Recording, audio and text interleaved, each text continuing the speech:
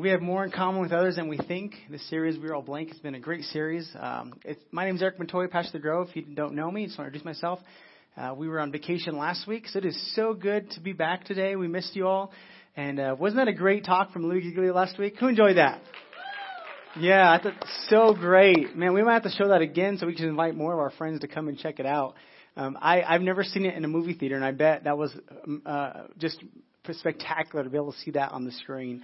If you missed last week, sorry. You can ask me later. I'll tell you where to go look for it, and you can look on the line. But it was good. We had a great vacation. My kids loved Disneyland and just being in California and just got some ocean time. It was just great. So we got to spend just a little break to get away and get recharged. And so thank you for letting us go. And the team did awesome back here. So we want to say thank you to the team.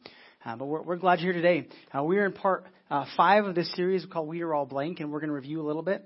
Before we do, I just want to say welcome to all those watching Facebook Live or listening on our podcast. Thank you for tuning in.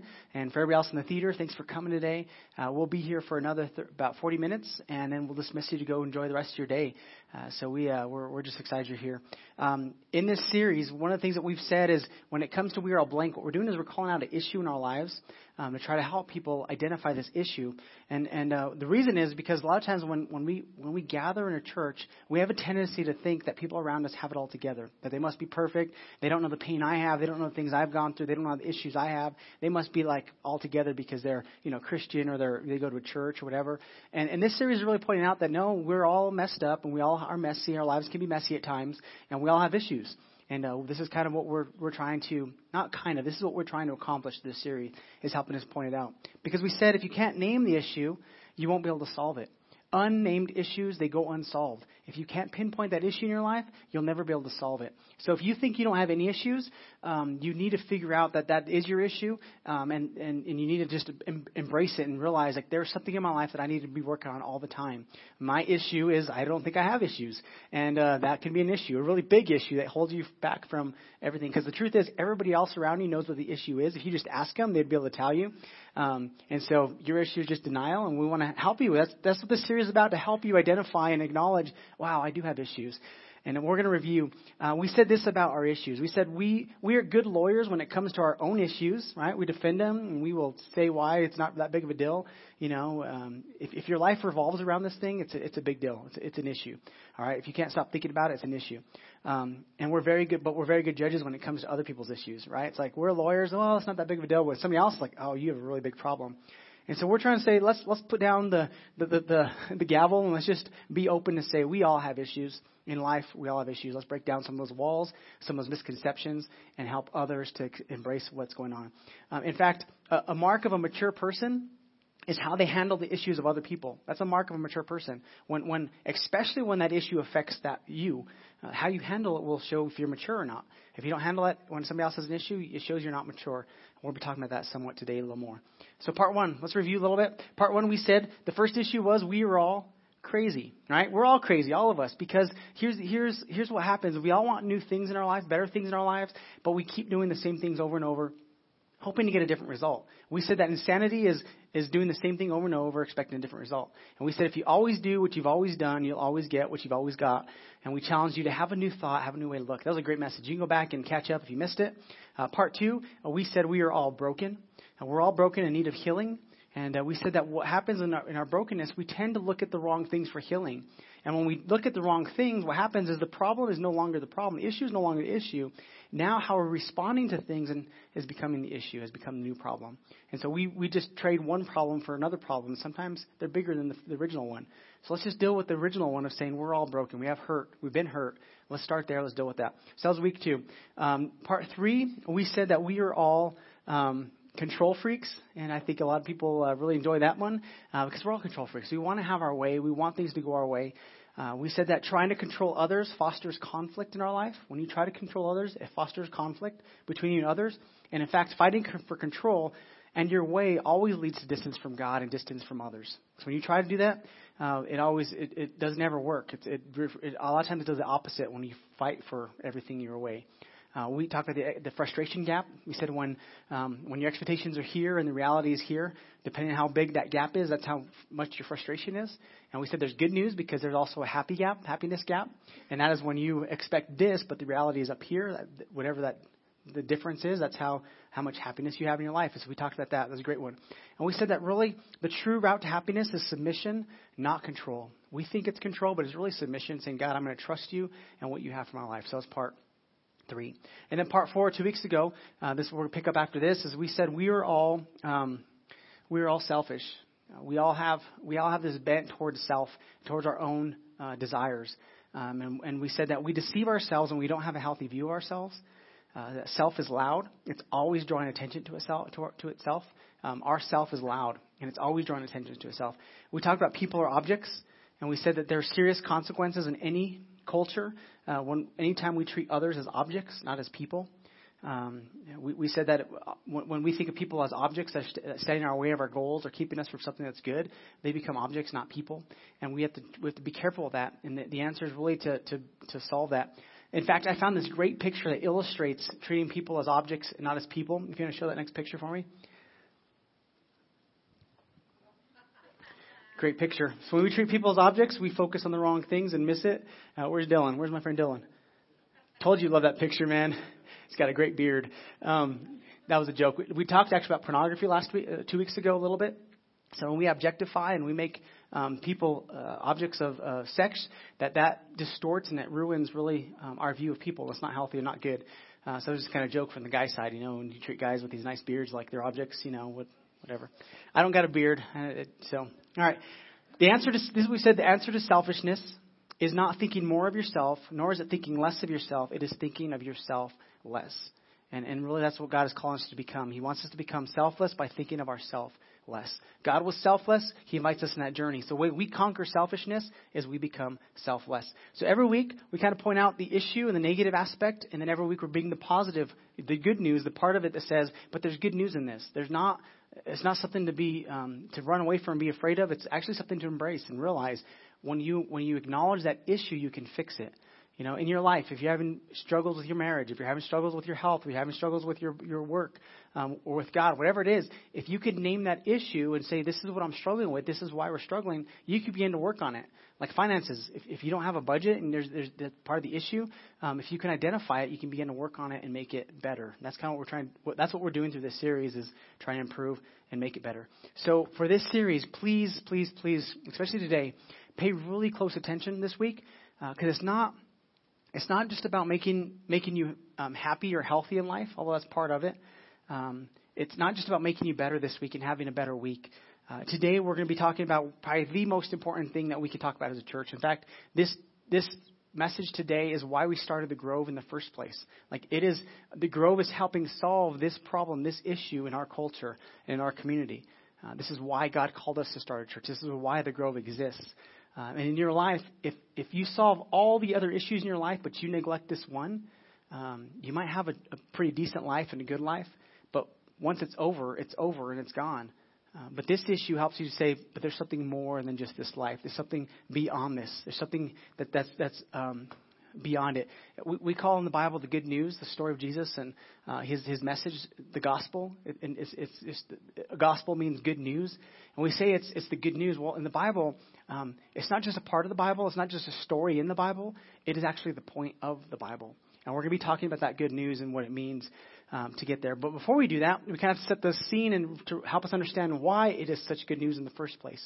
So today's issue is going to sound a little maybe religious or maybe what you would hear in church, because we don't tend to use this word a lot in our conversation. But it's important for us to identify and realize that we are all this thing and we all deal with this issue. And until you understand that, you cannot solve this issue. And so today, part 5 is we are all sinners. We are all sinners. Before we talk about what sinners means, let's talk about the word sin. In the Bible, there's this word sin, and this is what it means. It's in the Hebrew, it's this idea of archery.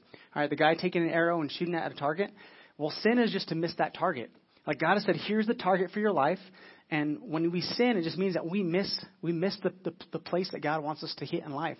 And I think part of the problem is because a lot of times we're not even shooting at the right target. Like all these other targets pop up, and we think life is about that, and we really want to chase that, and we begin to go after these other things that are peripheral or even distracting behind us, and we miss the one that God has for us.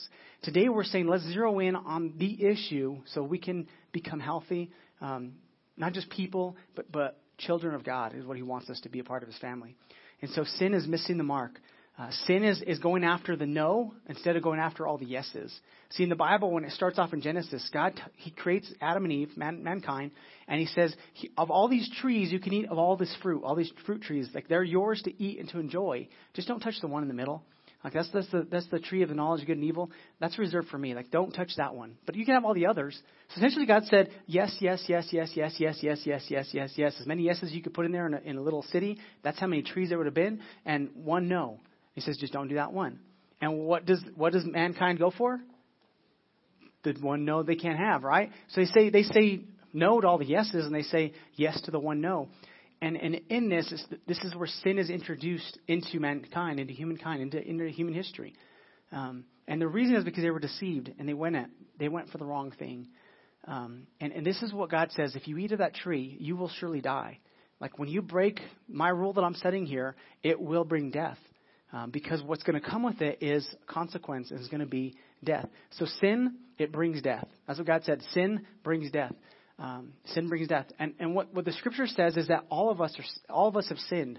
All of us have sinned. All of us fall short of the standard that God has set for us. Every single one of us. I've sinned.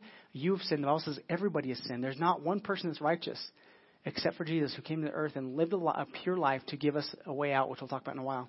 But sin brings death. So God said, if you do this tree, you'll surely die. In fact, Paul said it like this, that the payment for sin, when we sin, you know what the payment is, or the wages are? It's death. Death always comes with it. And what happens in the story is they sin, their eyes are open, and they realize they're naked, the Bible says. And they said they're naked, so they got some fig leaves together, and they sewed them together, and they put some clothes on. And then God comes looking for them. And when they put their clothes on, what they were trying to do was they were trying to fix their problem with something temporary. Like, they grabbed something, and this is what religion does. Religion always grasps for something that's temporary. I think it's a part of even our human nature to try to fix things with just a quick fix. Let's just find something that's close. Let's try to just appease whatever's going on so we can move forward from our guilt and our shame that we have because of it. And so they try to fix something. They try to fix their sin with something temporary, fig leaves. So they sewed it. It was temporary. And then God shows up and says, Adam and Eve, where are you guys?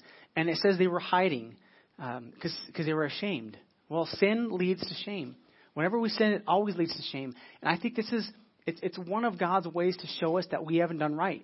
Shame is an indicator in our life that says, all right, you're not doing something that's right. It brings a guilt or a shame in your life to point out that you've stepped over a line that you shouldn't have stepped over.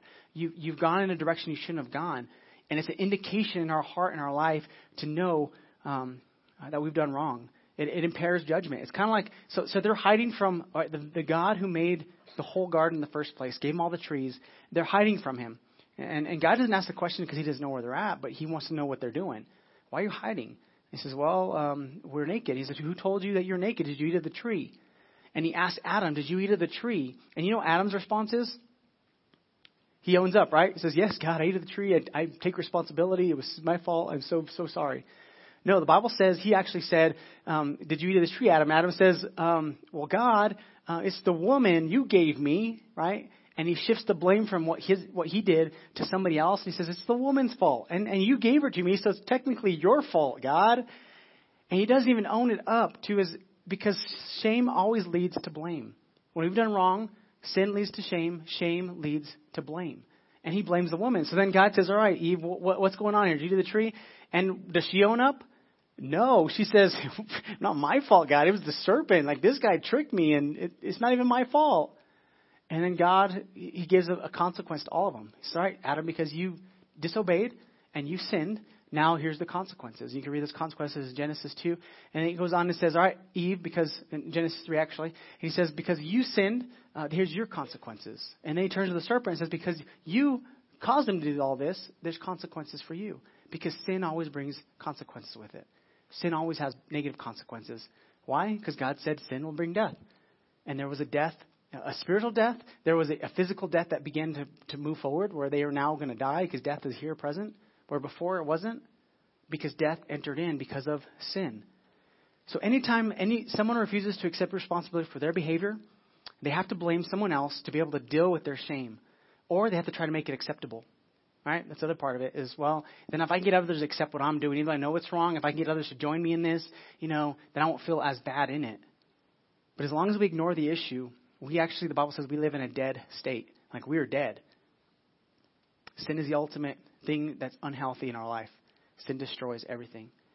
So God gives them the law. And then the scriptures, they move forward where God begins to help them to know, here's some choices you should make. And he gives them law. And he says, and the reason God gave us law throughout the scriptures, throughout the Bible, is not to make us good people. Obviously, that's not even possible, the Bible says.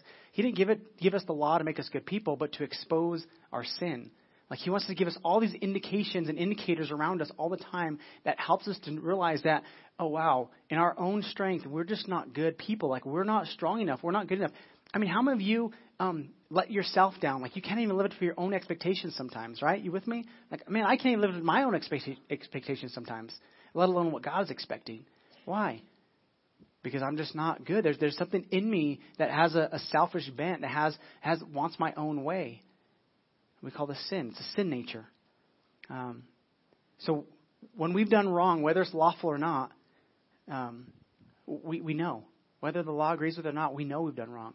In fact, whether a law says that we should do something that's good or not, we still do it. We're not afraid because we know it's right. It works in reverse also. We know that something is not right. So God did not give us the law to look good, to make us good, but to expose our sin. And God punishes sin, not because he's not a loving God, but because sin destroys. We don't call a judge who sentenced somebody that broke the law really bad to prison. We don't say he's a bad judge or an unloving judge. What do we call him?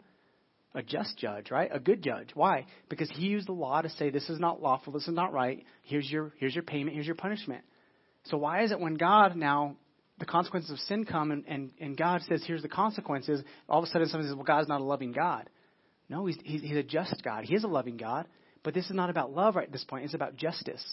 In my house, when my kids, especially my older kids, when they do something wrong, we discipline them and tell them, you can't do that. And then there's consequences, there's punishment, there's grounding, something happens. Why? Because if we allow them to get away with that, their younger sisters that are watching them will then think, oh, that's okay to talk back to dad like that. That's okay to hit my sister like that. And it's not okay. So we bring discipline. Why? Because we're not loving? No, the very fact that we love them, but we don't want it to continue to move forward and spiral out of control. This is why God disciplines. This is why God brings consequences, because we don't want to repeat it. So sin, it brings bad news with it all the time. All right. Hopefully I'm driving this home. This is what's hard. Is this message can get really heavy and weighty. Like, oh my God, he's talking about something like kind of depressing here. Like, man, we're all sinners. All right. In fact, my friend told me, we were all blank. I was telling him what we were talking about. He says, you know what you should title it? I'm like, what? He's like, we are all going to hell. That should be the name of your title. We're all going to hell. And I was like, well, that's a little more than I was kind of going for, It just, it's a little much over the top. And, but I said, I have to stick with this. I thought maybe we were all lost. But here's the point. Here's why I'm trying to maybe paint a really dark picture right now. Is because we don't think a lot of times that there's an issue or a problem with this. If you ask majority of the people, what does it take to go to heaven? You know what they're going to tell you? I just got to be a good person. The Bible does not say that. That is the farthest from the truth. Because the fact is, not one of us can ever do anything that's good enough to get us to heaven. As the Bible says. You cannot give enough money away to make your way to heaven, to be in right standing with God. You cannot do enough good deeds to have a right standing with God.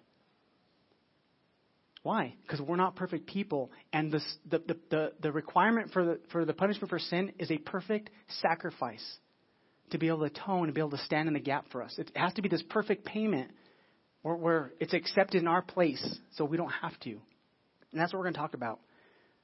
Sin brings separation between us and between others and between God. It always brings separation. In fact, death means separation. Like there's a separation from something. So let me just paint a little bit more, because if we're going to understand the good news, we have to understand that it is really good news. Why? Well, this is what Paul says in Ephesians 2, 1-3. He says, once you were dead. This is why it's so good. Once you were dead. And he's talking to Christians, all right? He's writing to Christians in Ephesus and saying, hey, you were all sinners, and once you were dead. This is the state of being a sinner, dead. Like there's no pulse, there's no life. I mean, yeah, you're walking around as a living being, but your spirit is dead. Like you cannot communicate with God. You don't understand the things of God because your spirit is dead. The bad news is sin brings death. That's bad news. You're dead. You were all once dead because of your disobedience and your many sins. You used to live in sin just like the rest of the world, obeying the devil, the commander of the power in the unseen world. He is the spirit at work in the hearts of those who refuse to obey God. But he goes on to say, all of us used to live that way, following the passionate desires and inclinations of our sinful nature. By our very nature, we were subject to God's anger, just like everyone else. So he's saying because of sin, God was angry because he's angry at sin because sin destroys. He hates sin. It destroys. It brings death. And it breaks God's heart when killing and murder and all the things that come with that, all the things that come with sin, separation and hatred and anger and violence. Why? It breaks God's heart because it's sin. Sin always leads to that. And we are all guilty of sin. We're all sinners. We've all made that choice.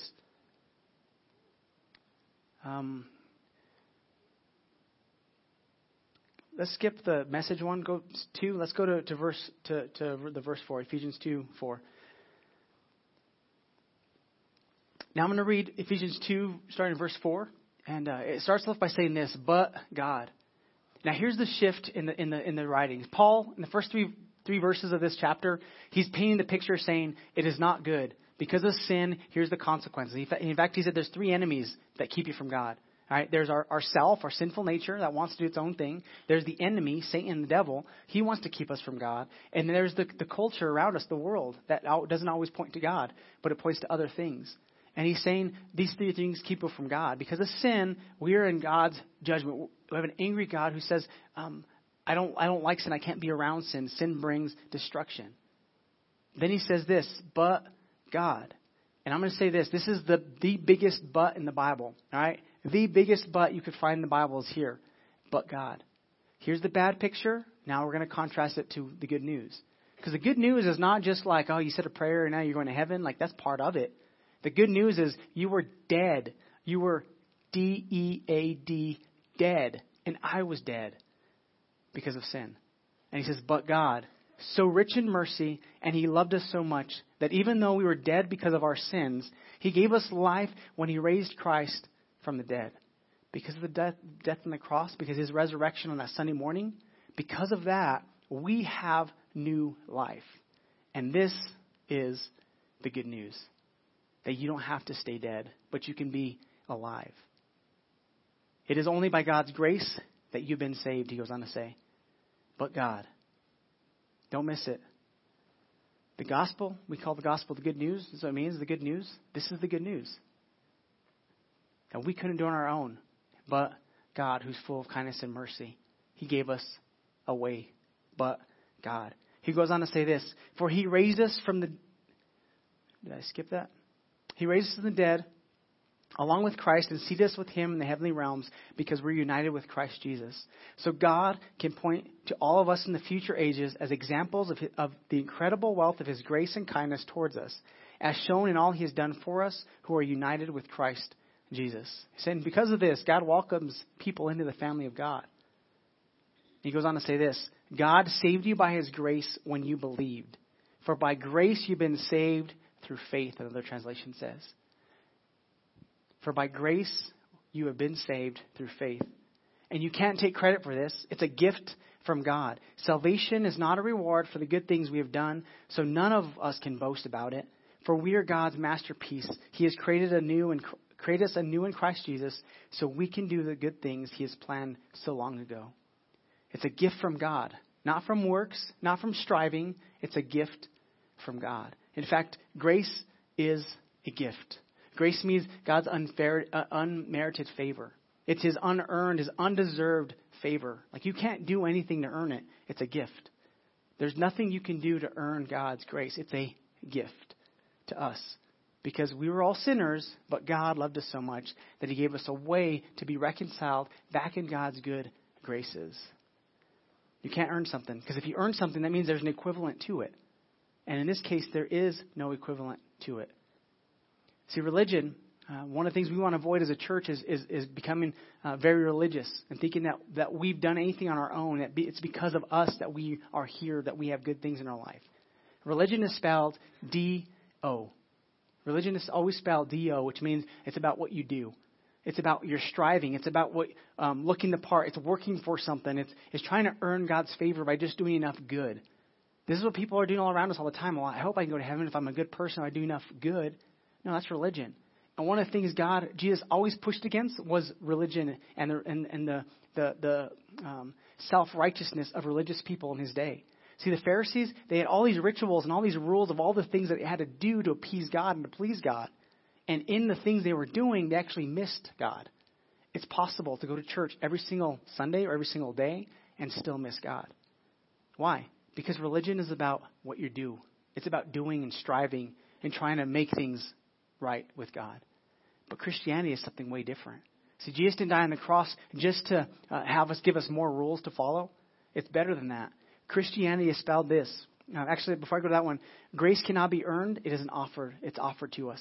Grace can't be earned. It's offered to us because we all need it. We don't need religion to tell us that we're not good enough. We understand that we're not. Like I said, we don't even meet our own expectations. But Christianity is spelled this, D-O-N-E. There's a big difference. It might seem subtle, but it's huge. Religion is do. Christianity is spelled done. See, Jesus, his work on the cross, it finishes the work that we have to accomplish here on earth. Like what we have to accomplish to have right standings with God. Done. D-O-N-E. It means that we don't have to strive for right standing with God. He already gave us a way back to him. It's spelled done. You don't have to wake up in the morning and put on all the right things and do all the right things to make God happy. That's not it. God is pleased because we've accepted his sacrifice on that cross for us. What Christ did on the cross is good enough. His sacrifice is good enough to bring forgiveness to us if we acknowledge, if we understand and accept that gift from God. It's contingent on us. He doesn't force anything on us. It's up to us to say, all right, I want this. He did what we could never do. He offered a perfect sacrifice to satisfy God's requirement for our sins. All we can do is receive it. And the Bible says that we're made new. We're made brand new because of that. Like we start a new life. Next week we have water baptisms. Water baptism is a declaration of what God has done in our lives and our hearts. It's kind of like, not kind of, it is when you go in that water, you're identifying with the death and the burial of Jesus, and you're coming out saying, I am now alive in Christ. It's a beautiful picture of what God does in our hearts when we accept his sacrifice for our sins. In Matthew 9 through 13, it says this, as Jesus was walking along, he saw a man named Matthew sitting at his tax collector's booth. So you see this man, he's a tax collector. In Jesus' day, there was categories for sin. All right, it wasn't just like we're all sinners. Like there's these different levels of sin. And there were sinners, and then you know what the lower one was? Tax collectors. Like they had their own category because they were so despised. And you know what Jesus did? Jesus walks by this man's booth, a tax collector named Matthew, and he says, Matthew, come and follow me. And he invites one of the worst that you could think of in his culture. That the religious people said, man, that guy's not good enough. He doesn't do enough to be able to be in God's good graces. And who does Jesus choose? Matthew, the tax collector. He says, follow me and be my disciple. So Matthew got up and followed him. The next verse, it says, later, Matthew invited Jesus and his disciples to his home as dinner guests, along with many tax collectors and other disputable sinners. This is great. So Matthew's invited. He invites all his friends who are also tax collectors and other sinners, right? And he says, let's come. Let me have a party at my house. They can meet Jesus. And they all come to his house. But when the Pharisees, the religious people, saw this, they asked his disciples, why does your teacher eat with such scum? Like, I thought he was a good person. I think he was a righteous person. How is he hanging out with all these people? And this is what Jesus says. When he heard this, he said, healthy people don't need a doctor. Sick people do. And this, it was kind of a sarcasm. He's not saying that the Pharisees are healthy. They were the furthest from it because they were the ones that say, I don't have an issue. And their issue was them saying, I don't have an issue. And they were so unhealthy in that. And he's saying, it's not the healthy, it's the sick. It's the ones that acknowledge, I am sick and I need help. But the good news is not that we were just sick. The good news is that we were dead, but because of Christ, we can be saved. But he comes and says, sick people do. Then he added, now go and learn the meaning of the scripture. I want you to show mercy, not offer sacrifices. What is he saying? Out of what he's done for us, we can offer grace and mercy to others, not keep doing more sacrifices. Like those are important. It's not that God is saying don't do good. He doesn't ever say that. In fact, the next verse after he says that we've been saved by grace, he says so we can do good works. But the point is we are first saved by grace through faith because God loves us so much. And he says, for I have come to call not those who think they are righteous, but those who know they are sinners. The prerequisite to receive grace is understanding that you are undeserving of it. He's come to call those who understand and recognize, he says, that they are sinners. For me to have life in Christ, I have to recognize in myself that there is something that's not good. It's called sin. It's called separation from God.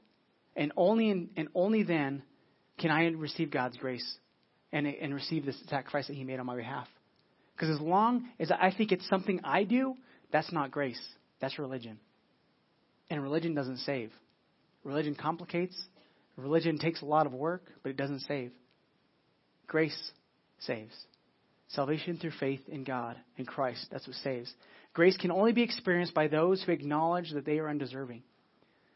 The reason I say this message is so important because there's some of you in this room, you've been going to church for years, and you've never come to the point where you understand, wow, I'm not good enough to get in God's good graces. Like there's nothing I could do. There's not enough church services. There's not enough money. There's not enough things I can do, say, to be able to get in God's good graces. But you've thought for a long time, if I'm just good enough, then one day I'll go to heaven. The Bible says that we can't be good enough. It's not possible for me to be good enough. All the good that I've done is still not good enough. It's like a scale. I keep thinking if I keep piling on my good and, sometimes bad happens, but if the good outweighs, then I'm going to be good with God. No. God takes away the scale. He says it's not possible to even do this. There's not enough good to outweigh sin. But I'll send somebody in your place to make that payment on your behalf. He'll be a perfect, spotless lamb who will stand in the gap for you. A sacrifice that's required for your sin, for my sin. And that's why Jesus died on the cross. So he can give us a way back. So he can fix the sin problem once and for all. The sin problem is this. Sin brings death. We are dead. Without Christ, we are dead. And so some of you in this room, you're dead, and you might not even know it. And the reason this message is so important is because God is saying, would you wake up? Wake up. Let go of that and embrace what he has. We have to own up to our part.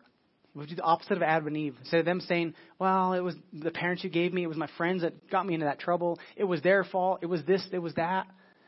We have to get to a place where we acknowledge and own up and say, you know what, I made a choice, I did it, I broke your will, your law, I broke what you had for my life. Forgive me. And the Bible says when we ask God for forgiveness, you know what he does? He's faithful, he forgives us.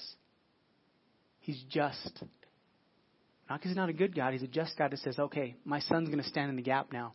And his sacrifice is going to be good enough for your payment. That is the good news. Not just that we were sick, not just that we were lost, but that we were dead, but now we are alive. His death and his resurrection is a sign to us, a sign to the world, that the kingdom of God is not reserved for good people, but it's reserved for forgiven people. The kingdom of God is all about us humbling ourselves to say, God, we can't do it on our own. We need your help. So we were all sinners. The good news is he is salvation. You're a sinner. I'm a sinner. But he's salvation. And he brings salvation to us and says, I offer you my gift of salvation. It's called grace. You can't earn it. You don't deserve it. But I'm going to give it to you if you want to accept it. And he says, would you accept it? You can make excuses, or you can say, here's my issue. It's called sin. We have a sin problem. Sin drives all the evil in our world all the time. And in your life, you need to say, here's my issue, God. It's probably the most important issue I can deal with, is I need your help in my life. And he invites us into that. So here's my challenge for today for all of us. If you're not a Christian, just hang in there. I'll talk to you in a second. If you are a Christian, here's my challenge for you. Don't ever forget that you were saved by grace through faith. If you're a child of God, if you've accepted that forgiveness, that grace, don't ever forget that you're saved by grace, not by something you've done, but by grace through faith. The Bible says because you freely received, you should freely give. And don't ever forget that many around us are dead and they need some good news. So people around us are living, making choices that aren't healthy. It's because they're dead and they need the good news. And today I'm here to tell you the good news is you don't have to stay dead and your family doesn't have to stay dead. Somebody asked me, do you really believe all this stuff? I mean, you're a pastor, you read the Bible. Like, is it an intellectual thing? And I said, part of it's intellectual. You read the books and you see how God put it together. It's amazing. You know, all the intricacies. Last week we saw the universe, the little bits part that he made us. It's an amazing thing God created. But it's more than that. For me, I'm living it. I'm experiencing the good news. Like, my family once was dead and now they are alive. Like, we couldn't see God and his goodness, and now we have sight. We were lost and far from him, and he found us and brought us home. It's not that I just believe it. I'm experiencing it. I'm living it. And the alternative is death. And I don't want that. So for you that are here today, if you're not a Christian, you're not a Christ follower, or maybe you went to church a long time ago and you've kind of walked away from God. You know, all the stories that Jesus tells over and over, he talks about that his desire is to reach those that are far from him, the lost.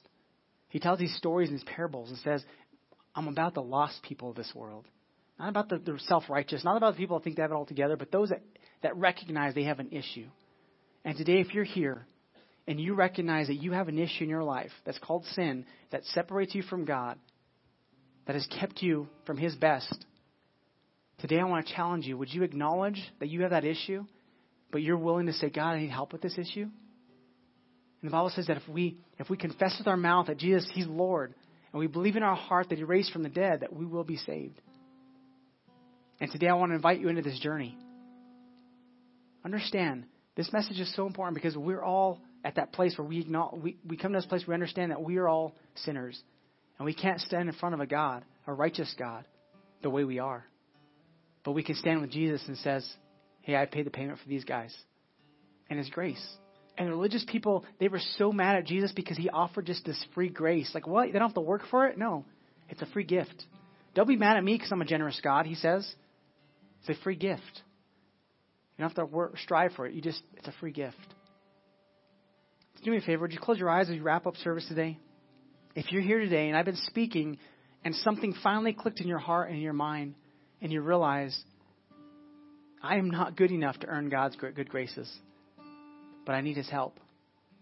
If that's you, I would like to lead you in a prayer. A simple prayer of just saying, I acknowledge that I am a sinner, God, and I need your help.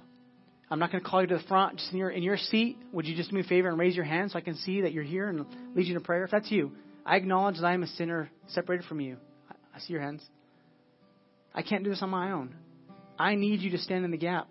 Awesome. That is the good news. That you were dead. I was dead.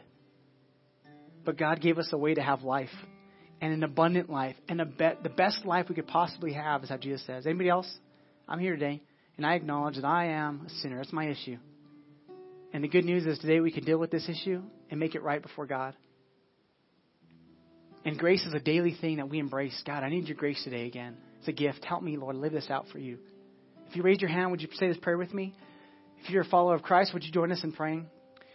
If you raise your hand, say this. Say, Father God, today I acknowledge that I am a sinner. I've broken your law. Forgive me. I need your help. I need your forgiveness. I believe you died on that cross for me. I believe that payment was enough. I believe that you're alive today and you want to give me new life. So today I receive your new life. Help me to live a brand new life. In Jesus' name I pray. Amen. Can we celebrate all those that raised their hand today? So good. For you that prayed that prayer, this is the good news. That you were once dead, but today you're alive. If you pray that, you meant it. God says he hears it, he sees it, he accepts it. If you don't have a Bible, I would encourage you to get a Bible. We have a free Bibles on the table on the way out. You can pick one up. We have a book. It's called 10 Steps Towards Christ. Another resource to help you on this journey to know what steps to take. I would encourage you to pick up one of those if you don't have one, just to kind of help on this journey. You know, the first step you made today, acknowledging you need God's help. The next step is water baptism, where you begin to tell. So today it was a private decision between you and God, saying, God, I acknowledge I need your help. Next week for water baptism, that's a public declaration where we go out and say, I want the world to know that I am following Christ and I have a new life in him because of the cross. If you've never been water baptized, I would encourage you next week, 1 p.m. at the Chavez Center. Find me if you have questions. Talk to me about it. It's a great thing we do as a church. I love it because it's us telling everybody else, I am a new person in Christ. Because of his cross, his resurrection, I can be alive.